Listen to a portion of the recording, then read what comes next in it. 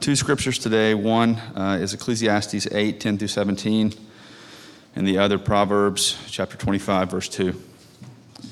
Then I saw the wicked buried. They used to go in and out of the holy place and were praised in the city where they had done such things. This is also vanity, because the sentence against an evil deed is not executed speedily. The heart of the children of man is fully set to do evil.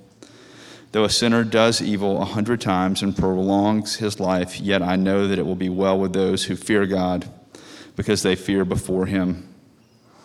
But it will not be well with the wicked, neither will he prolong his days like a shadow, because he does not fear before God. There is a vanity that takes place on earth, that there are righteous people to whom it happens according to the deeds of the wicked, and there are wicked people to whom it happens according to the deeds of the righteous. I said that this is also vanity, and I commend joy, for man has nothing better under the sun but to eat and drink and be joyful, for this will go with him in his toil through the days of his life that God has given him under the sun. When I applied my heart to know wisdom and to see the business that is done on earth, how neither day nor night do one's eyes see sleep, then I saw all the work of God, that man cannot find out the work that is done under the sun.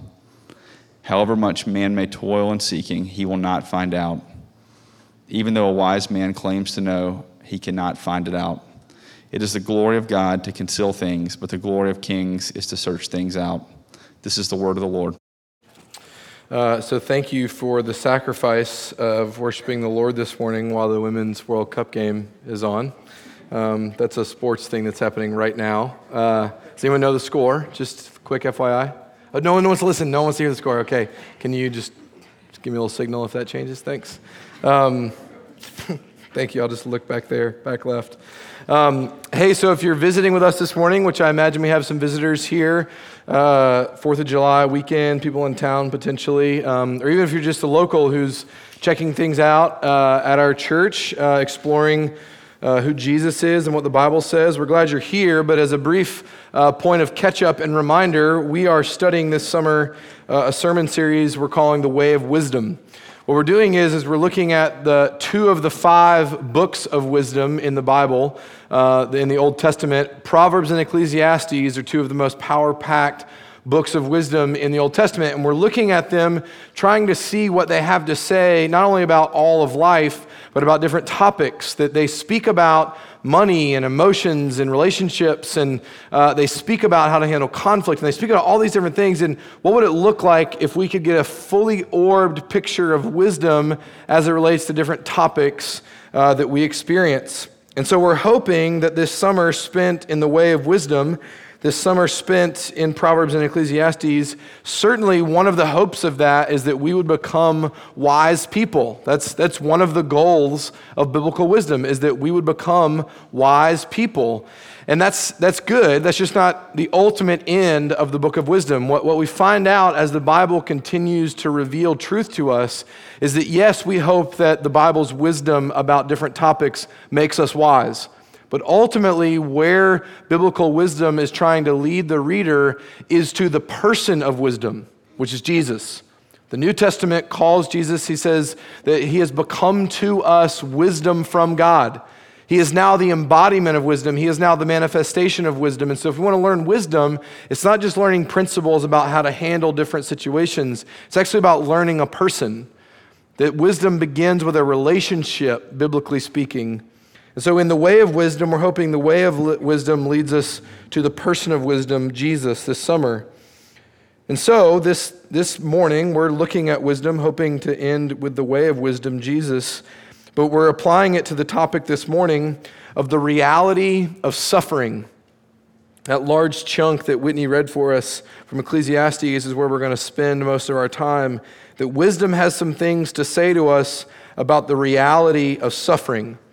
And this is such a giant step for those of us that want to be wise, those of us that want to grow up and mature as human beings, that if we're going to be a wise people, we've got to start with this step. We've got to deal with reality. That wisdom would call us, it doesn't call us to deal with our fantasy world. It doesn't call us to deal with the way that we wish things had gone and our regrets. It doesn't call us to deal with what we would change about our circumstances.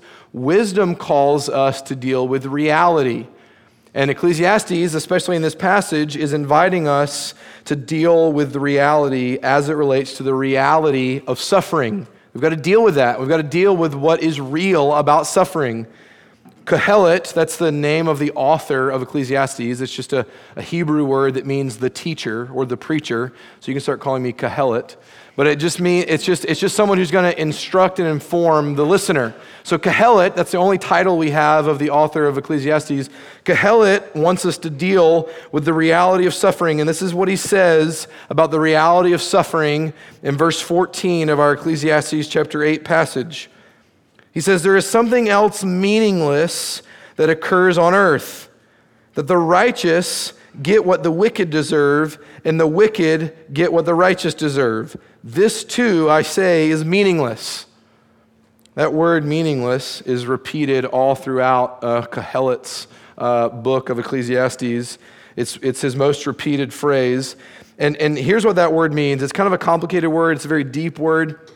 Meaningless is how some Bibles translate it. Vanity is how other Bibles translate it. Vapor is how other Bibles translate it. Not like vaping today is not what our understanding should be of vaping or vapor. But it's a word that means breath.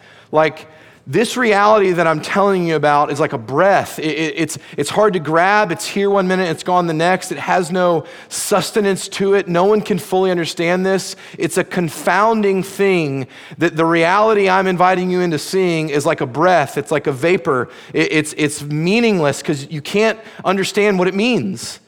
One scholar translates that word all throughout the book as, that's absurd.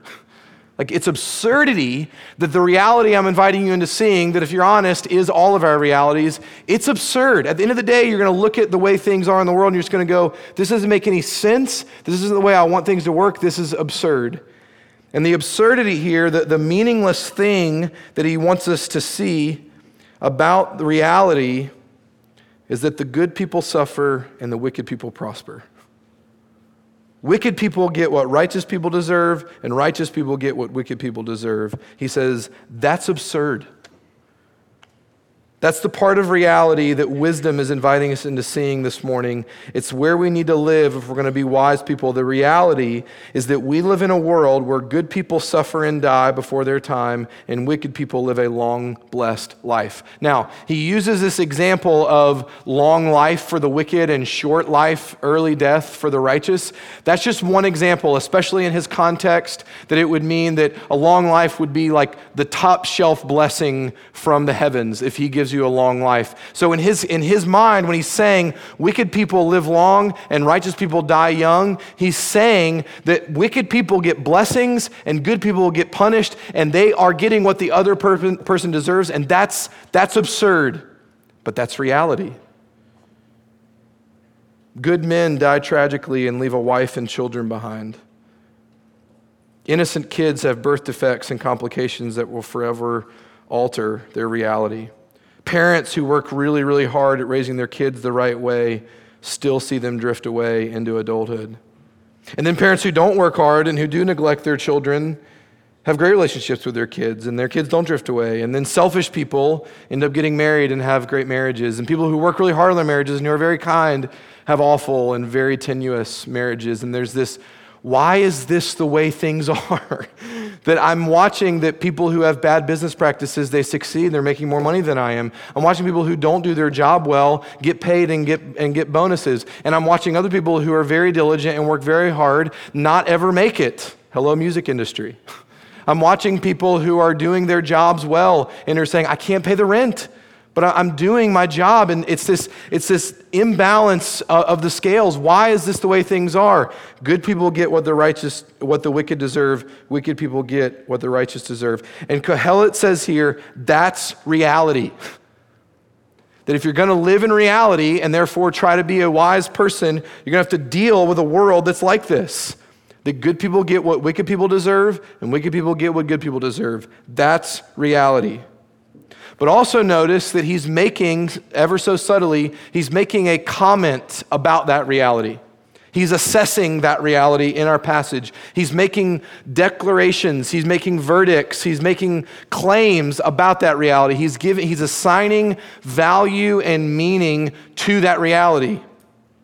He says, yes, this is reality. This is how things are. Good people get what wicked people deserve. Wicked people get what good people deserve. And then he says, and that's not fair. And that's not just. And so with this giant billboard, what Kohelet wants us to hear this morning is unjust suffering is a part of life. Do you want to be wise? You got to deal with that. That unjust suffering is a part of life. And what Kohelet is doing here in response to the suffering that he sees is he's attempting to kind of remove himself from it, internally and externally, remove himself from the suffering, and then make a declaration, as best as he can, make an objective statement about the suffering. He wants to assess it. He wants to give a verdict over it, an evaluation about it. And I would look at all of us and I would say that just about all of us are guilty of this same exact thing, that when we encounter suffering personally or in our sphere right outside of us or even in the world many spheres away from us, when we see suffering, we attempt to remove ourselves to be able to objectively stand above it and make a statement about it. From the minorest little minutia of mishappenings to the macro global level tragedies that we see, we step away from it and we make assessments about it. We judge it. We declare verdicts over the suffering that we see and that we experience. And like Kohelet, we normally say things like this: that's not just. That's not fair about the reality that I'm seeing or that I'm experiencing. We begin to play the role of God by deciding who deserves what and who the righteous are and who the unrighteous are. And in so doing, we elevate ourselves and we make ourselves equal with God. It's as if we're sitting at the coffee table down across from God himself, and we pull out all the evidence from what we've been through, from what we've witnessed, from what our friends have gone through, and we put it all on the table, and he's our equal now across the coffee table, and we say, tell me why this is fair. Tell me why you let this happen, and I expect an answer from you. And normally our questions at the coffee table across from God when we are in this place, they can start to sound a whole lot like accusations about him. They can start to sound a whole lot like bitterness towards him and towards the reality of unjust suffering in the world. And when we get into that category, we usually start with a very tiny, subtle, powerful balm of a word: why? It's as harmless and as easily stated and rolling off of our tongues as this. We say things like this: why did my sister-in-law get to go on that trip? I don't ever get to go on trips like that. Or why did my best friend have someone have their spouse cheat on them? They don't deserve that. Or we can sometimes just change the why and make it just directly an accusation. Why did you do this to me? Why did you allow this to happen? And who do you think you are that you would allow this to be my reality? And that question, why, it's so natural, it's so human, it's so understandable. And here's what wisdom would come alongside of us. Here's what wisdom, according to Proverbs and Ecclesiastes, would say to us: that when we begin to slip into the asking of why, wisdom would say, hold on. Put pause on that question. That it's trying to warn us about the dangers of that question, not because it's afraid of what we might hear when we ask that question. What wisdom wants to do is to warn us of the dangers of asking that question for ourselves. What does that question reveal about us? What does asking why? What are the giant flashing lights at the intersection of why and our suffering that would say, whoa, it's going to be really dangerous for you if you stay down this path? That's what wisdom is trying to do. Wisdom is trying to stop us and expose in us why we ask why. It's trying to get down underneath our whys and say, hey, let's talk about this because this question is revealing some things about you. And then wisdom doesn't just want to expose us. It doesn't just want to uncover our folly of asking why. It wants to lead us somewhere. So that's what we're going to talk about this morning. That's the journey of the morning.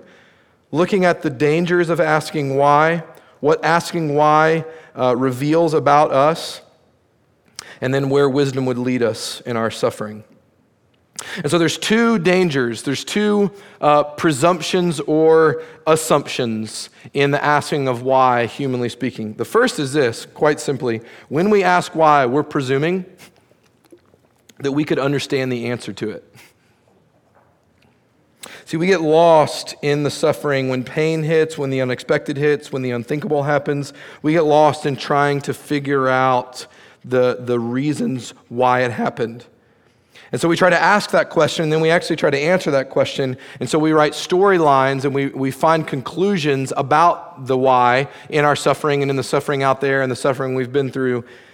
And we start asking why, and then when no answers are given that we like, we start filling in the void ourselves. We start trying to assign meaning and to give reasons as to why it happened, and we start imagining God to be this divine school teacher where all that God is concerned with in me is me graduating through his school, and so he's trying to teach me what a fifth grader needs to learn, and so this suffering is coming to be my school teacher because all that God cares about is me learning lessons.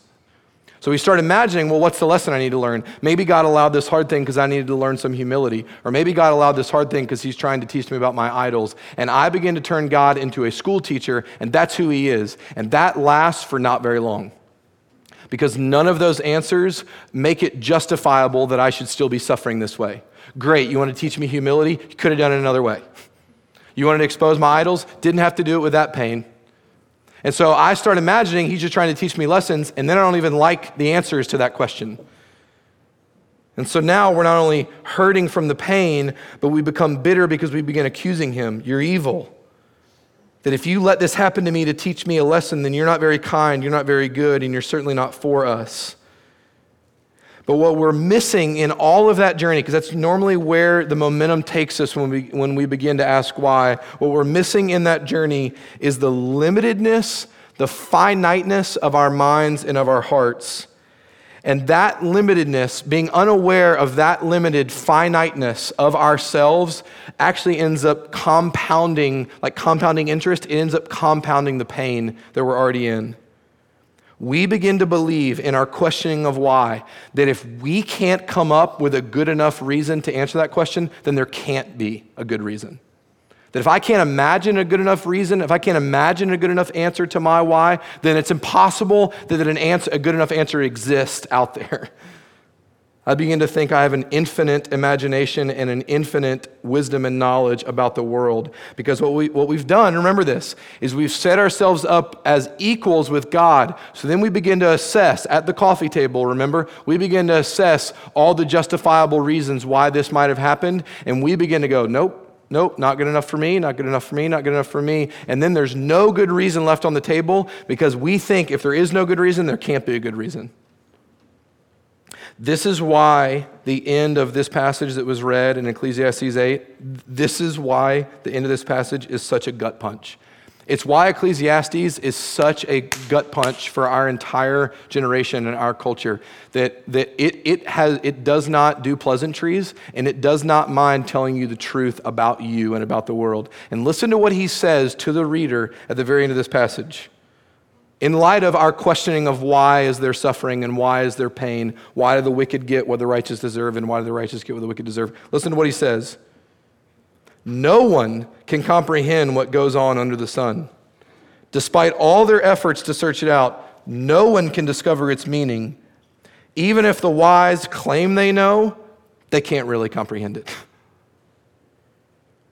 He's saying, hey, there's this pursuit that you have of gaining understanding and understanding the answers to the why. Let me just tell you, no one understands it. No one under the sun understands it. He says, there's people that think they're wise and claim to be wise. They don't know. And if I was a cussing preacher, I would say they don't know expletive. They don't know why this is happening. They're going to claim they know. They don't know because they're under the sun. That phrase, again, happens all throughout Ecclesiastes, and it is such a painful phrase for our generation. It places us under the sun, meaning you're finite, you're limited, you're not above the sun, you didn't make the sun, you're under the sun. And so your wisdom and your understanding and your knowledge and your ability to comprehend stuff is limited because it's under the sun. And it's placing us where we belong. It's actually inviting us into wisdom, because seeing ourselves rightly, placing ourselves beneath the sun, is on the path to wisdom, because it's seeing us for how we really are. Canadian philosopher James K. Smith, actually he just became an American citizen, dual citizen, James K. Smith. I know you're concerned about that. You should read everything he's ever written. It'll take you years because it's slow reads. But James K. Smith has written extensively on this idea. He's borrowing a lot from another philosopher named Charles Taylor. But here's what James K. Smith calls exclusive humanism. Meaning we're one of the first generations in the history of the world to exclusively think that the human ability has every ability necessary to figure the world out. That the credo is that if you set your mind to it, you can do it. And the idea is that there is no limits to my human ability. It's exclusive humanism. That we worship our abilities, and we've brought the transcendent under the sun where we are to where now our abilities is equal with the transcendent. It's exclusive humanism. We've removed this separation, this mysterious gap between the infinite and the finite. And we are in an age that actually believes not only in our right to know everything that God knows, because we're his equal, but we've also elevated ourselves into believing not just that we have a right to know those things, that we would have the transcendent ability of understanding all that God understands. Smith writes in one of his books, he says that thinking we're positioned to see everything like God, we now expect an answer to anything that puzzles us, including the problem of evil and suffering. Nothing should be inscrutable to us, so we believe. Like, we live in an age where we think if there's an answer out there, I deserve to know it, and I'll have the ability to understand it. There is no gap between the transcendent and the finite. There is no gap between the infinite and me. And so if there's an answer to my question of why, I deserve to know it, and when I hear it, I'll be able to understand it. Do you realize that sitting across the coffee table, go back to that coffee table for just a second, where all the evidence of your suffering and your pain and the world's suffering and the world's pain, all the things you and I ask why about are on the table, and you begin going through the evidence, and then you ask, why did you let this happen?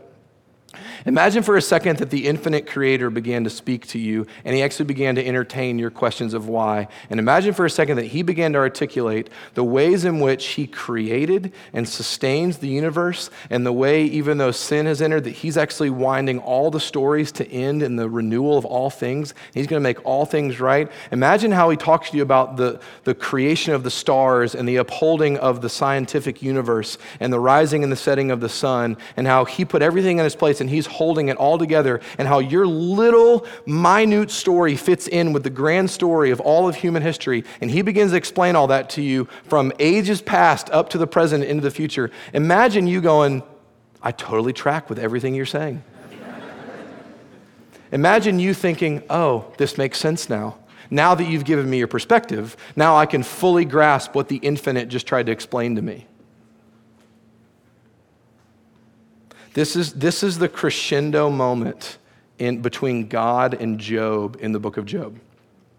I would encourage you to go read Ecclesiastes 10 times. I'd encourage you to go read James K. Smith when you can find the time. I'd also encourage you to go read Job.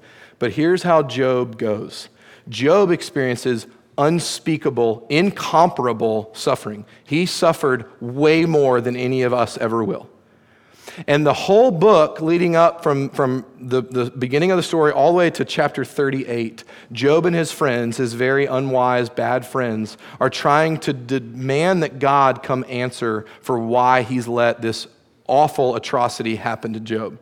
And they begin giving really bad advice to Job and saying some true things about God, but then misapplying it to Job and his world. And there's this arrogance all throughout that Job is demanding that God, the one who let this happen, come and explain himself. Come tell me what you were doing and why you let this happen.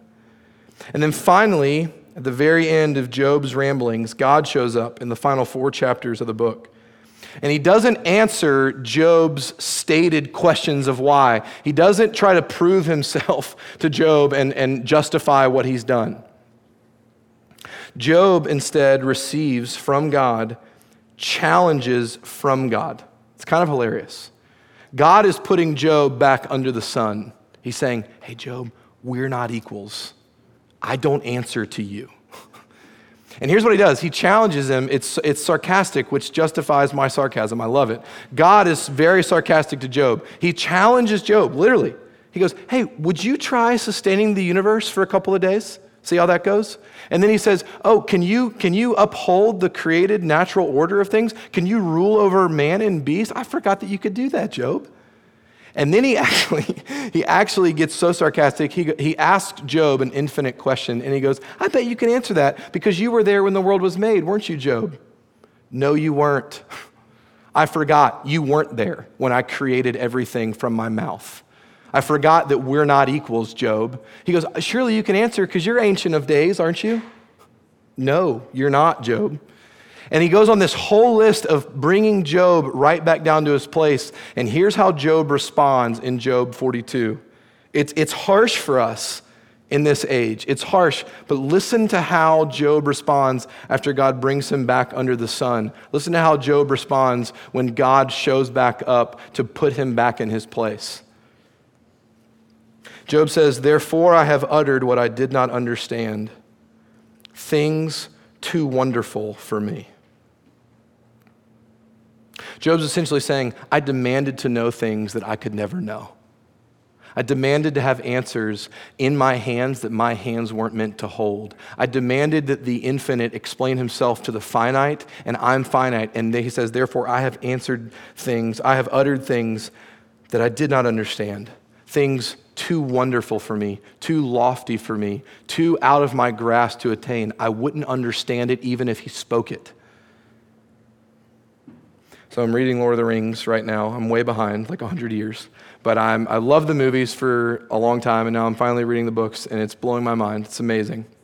So there's this ring, okay? And this ring is this all-powerful, it gives the owner and the wearer of the ring dominion over all things and power over all things. And Frodo, who's bearing the ring, doesn't want to bear it. He doesn't like that this burden has come to him. And so all throughout, at different stops, up to this point, I don't know where this is going to go. I'm just starting Two Towers. But all throughout Fellowship of the Ring, the first book, Frodo doesn't like this burden. You know what he keeps doing? He keeps asking all these older, wiser heroes, will you take this ring from me? Will you take it from me? But what the wise people know, Gandalf and Aragorn and Elrond and Galadriel, how do you say her name? Galadriel? How do you say it? Don't correct me, okay? I'm preaching. Galadriel, however you want to say it. You don't know. You weren't there when Tolkien wrote it, okay? You don't know. Galadriel, Lady of the Woods. He's offering the ring to all of these wise heroes. You know what all of them say at different points? No, I can't take that from you because it wouldn't be good in my hands. There's a wisdom in them that knows that power is too great for me. I'm finite and that's infinite, and I don't need to hold that. There's something about wisdom that knows its own limits, and that's what Kohelet is trying to lead us to here. This is wisdom's first word to us, not only as it relates to the reality of suffering in the world, but the asking of why.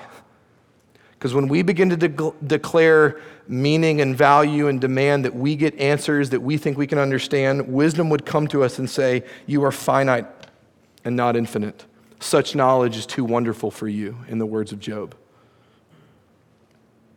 So that's the first warning of wisdom as it relates to asking why. Here's the second. The second thing that wisdom invites us into seeing as we ask why about our pain. Do you think that if you could understand it, it would bring you peace? See, even behind our arrogance of thinking that I could comprehend what the Almighty is doing and I could figure it out and I'm on his level of mental capacity and I've been around since the Ancient of Days, that's an arrogance level that needs to be repented of. But let's get out of our heads for just a minute and get into our hearts. What's the one thing we want when we're in pain? Comfort. And so what we do in our asking of why is we think on some deep level, and you have the Enlightenment partially to blame for this, that we think if I could understand it, explain it, solve it, or figure it out, then it would bring me comfort.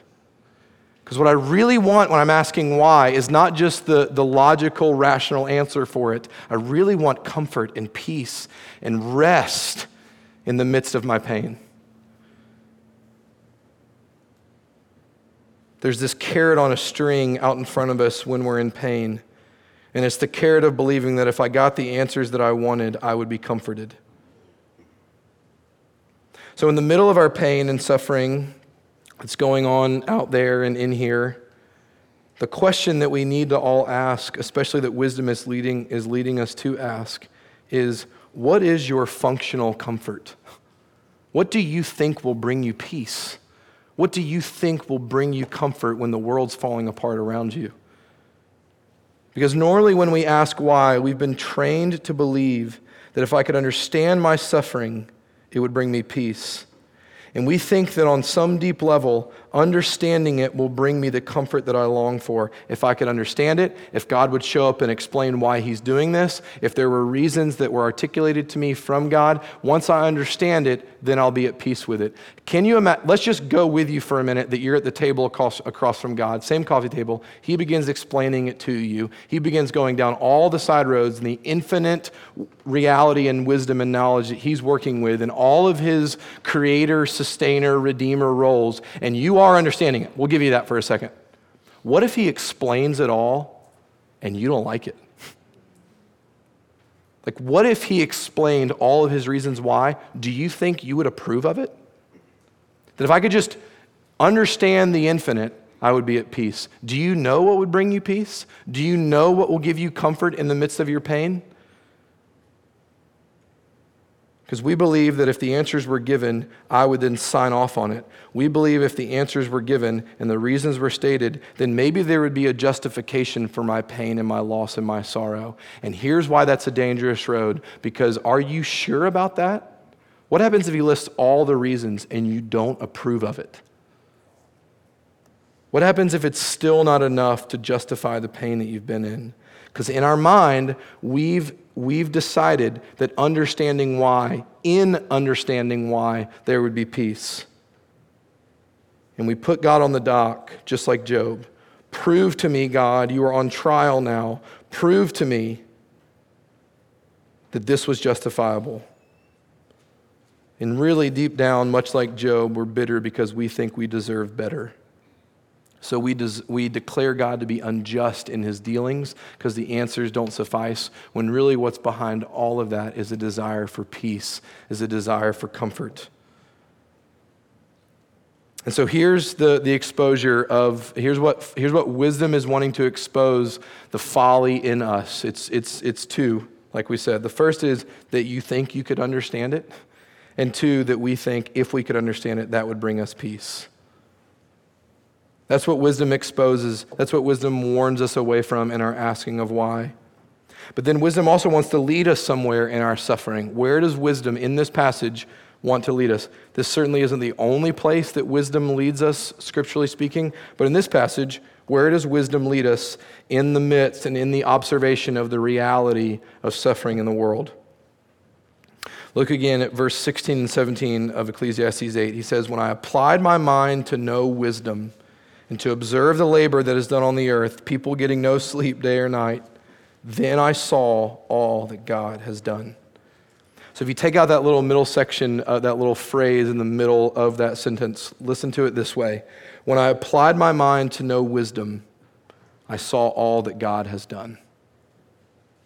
Wisdom's direction, wisdom is warning us from asking why and the folly of that. And then in wisdom's wooing of us, it's leading us down a different path. It would lead us this way. That in the midst of trying to figure out all the answers and all the arrogance and all the folly of that pursuit, wisdom would say, you have to see God and all that he has done. That's where wisdom leads us in the middle of our suffering, is to see God and all that he has done. So what has God done? Well, think about this on the space-time continuum. Kohelet is writing this about 1,000 years before Jesus arrived. We actually have the gift of being able to ask that same question, what has God done after the coming of the person of Jesus? And to use the language of this very passage, to use the lenses that Kohelet puts on, which is this, that wicked people get what righteous people deserve and righteous people get what wicked people deserve, keep those glasses on for a second. Keep on those glasses of the conundrum of when wicked people get what righteous people deserve and when righteous people get what wicked deserve. Keep those on and look at Jesus. Because nowhere in the history of the world did the righteous get what the wicked deserved more than in the person and work of Jesus. The cross is the ultimate place where the righteous got what the wicked deserved, and the wicked in turn got what the righteous one deserved. Do you know that all the self-righteousness you and I feel when we put on those glasses and we say the wicked get what the righteous deserve and the righteous get what the wicked deserve, and no one could possibly understand that as much as I understand that? Do you know that infinitely more so, God knows exactly what that feels like? That the only truly righteous, the only truly innocent one decided out of his own volition to get what the wicked deserve. And then guess what happened on the other side of that act when the truly righteous one decided to get what the wicked deserve? Do you know what happened on the other side of that coin? The wicked get what the righteous one deserves. That you and me get what the truly righteous one deserves instead.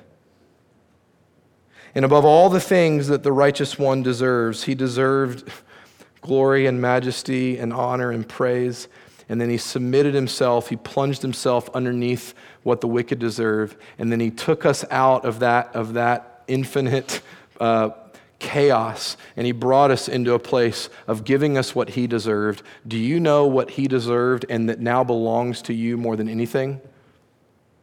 Is that you have a position in the hands of God that now is your bedrock in the middle of suffering. You now, I now, unshakably belong to him. That the formerly wicked ones belong to the righteous one. That I don't know what's going on in your life, and I don't know where you've been, and I don't know what you've been through, and I don't know what's awaiting you when you walk out here, but I know this: none of that can stop you from belonging to God. Because of what the righteous one has done for you, you belong to him.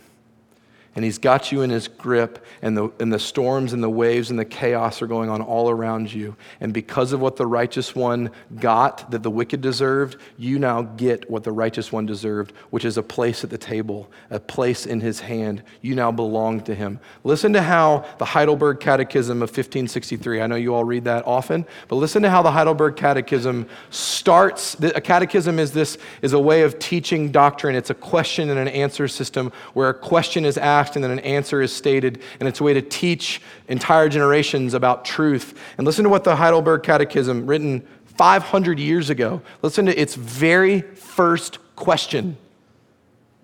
Listen to this very first question in light of the question we've been talking about this morning. What is your only comfort in life and death?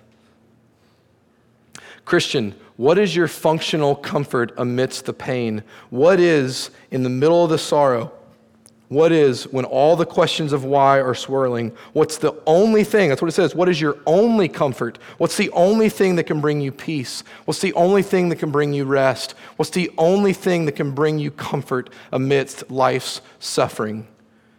And listen to the first line of this answer. What is your only comfort in life and death? Answer, that I am not my own, but belong with body and soul, both in life and in death, to my faithful Savior, Jesus Christ. What is your only comfort in life and death?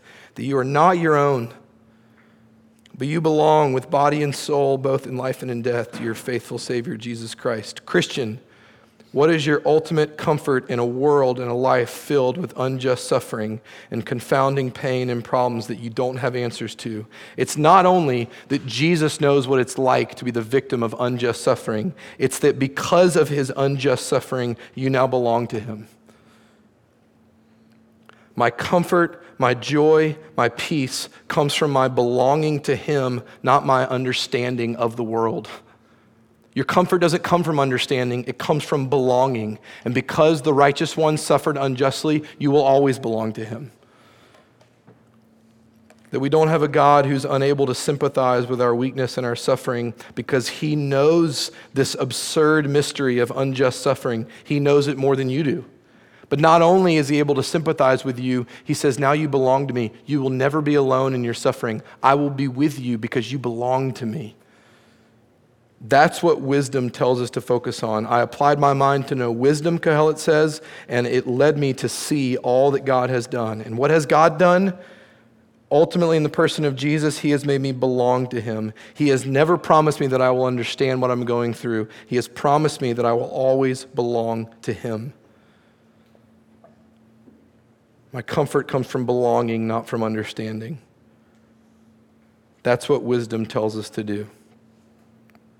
So a few times in Scripture, there's that little phrase that I referenced in Job, where Job is humbly under the sun saying, my mind uttered questions that I couldn't understand.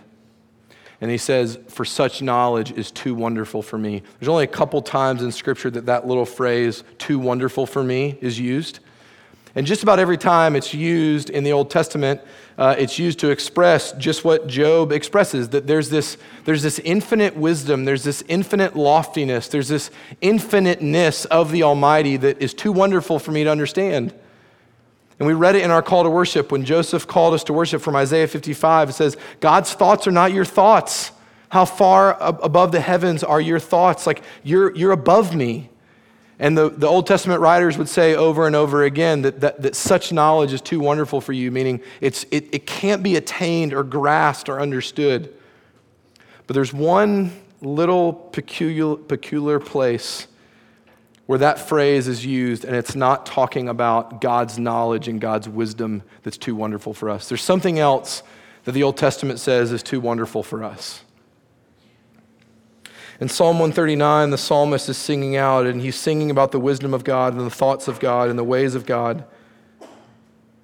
But then he gets to this place where he says, there's something else that's too wonderful for me. It's your heart towards me.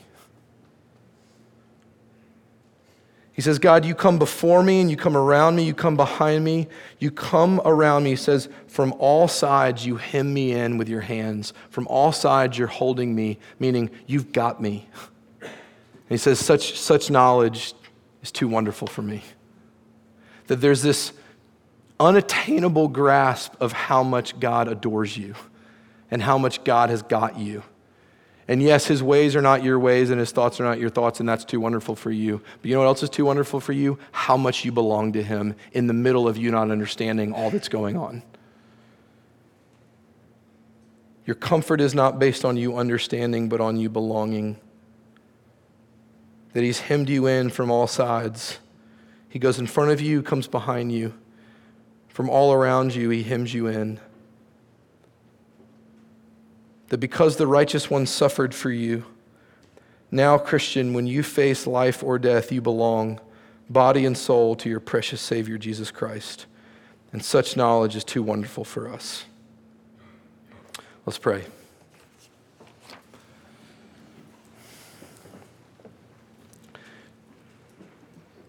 Creator God, your thoughts are not our thoughts. And it is the glory of God to conceal a matter. And there are things too lofty for us that we have no business demanding and dealing with.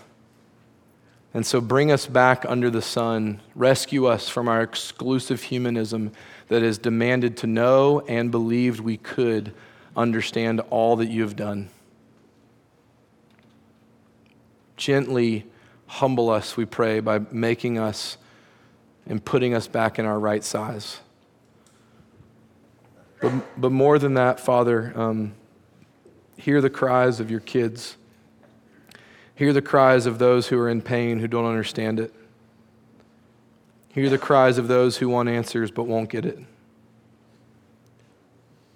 And save us not just from seeking comfort in the wrong places, but lead us to where comfort can only be found, that we belong to you. Would you make that palpable this morning, that we would even dare to ask, would you make it experiential for us this morning, that we would taste and see how much our Savior has done to cause us to belong to him. Guide us now with wisdom as we come to your table, we pray. In Jesus' name, amen.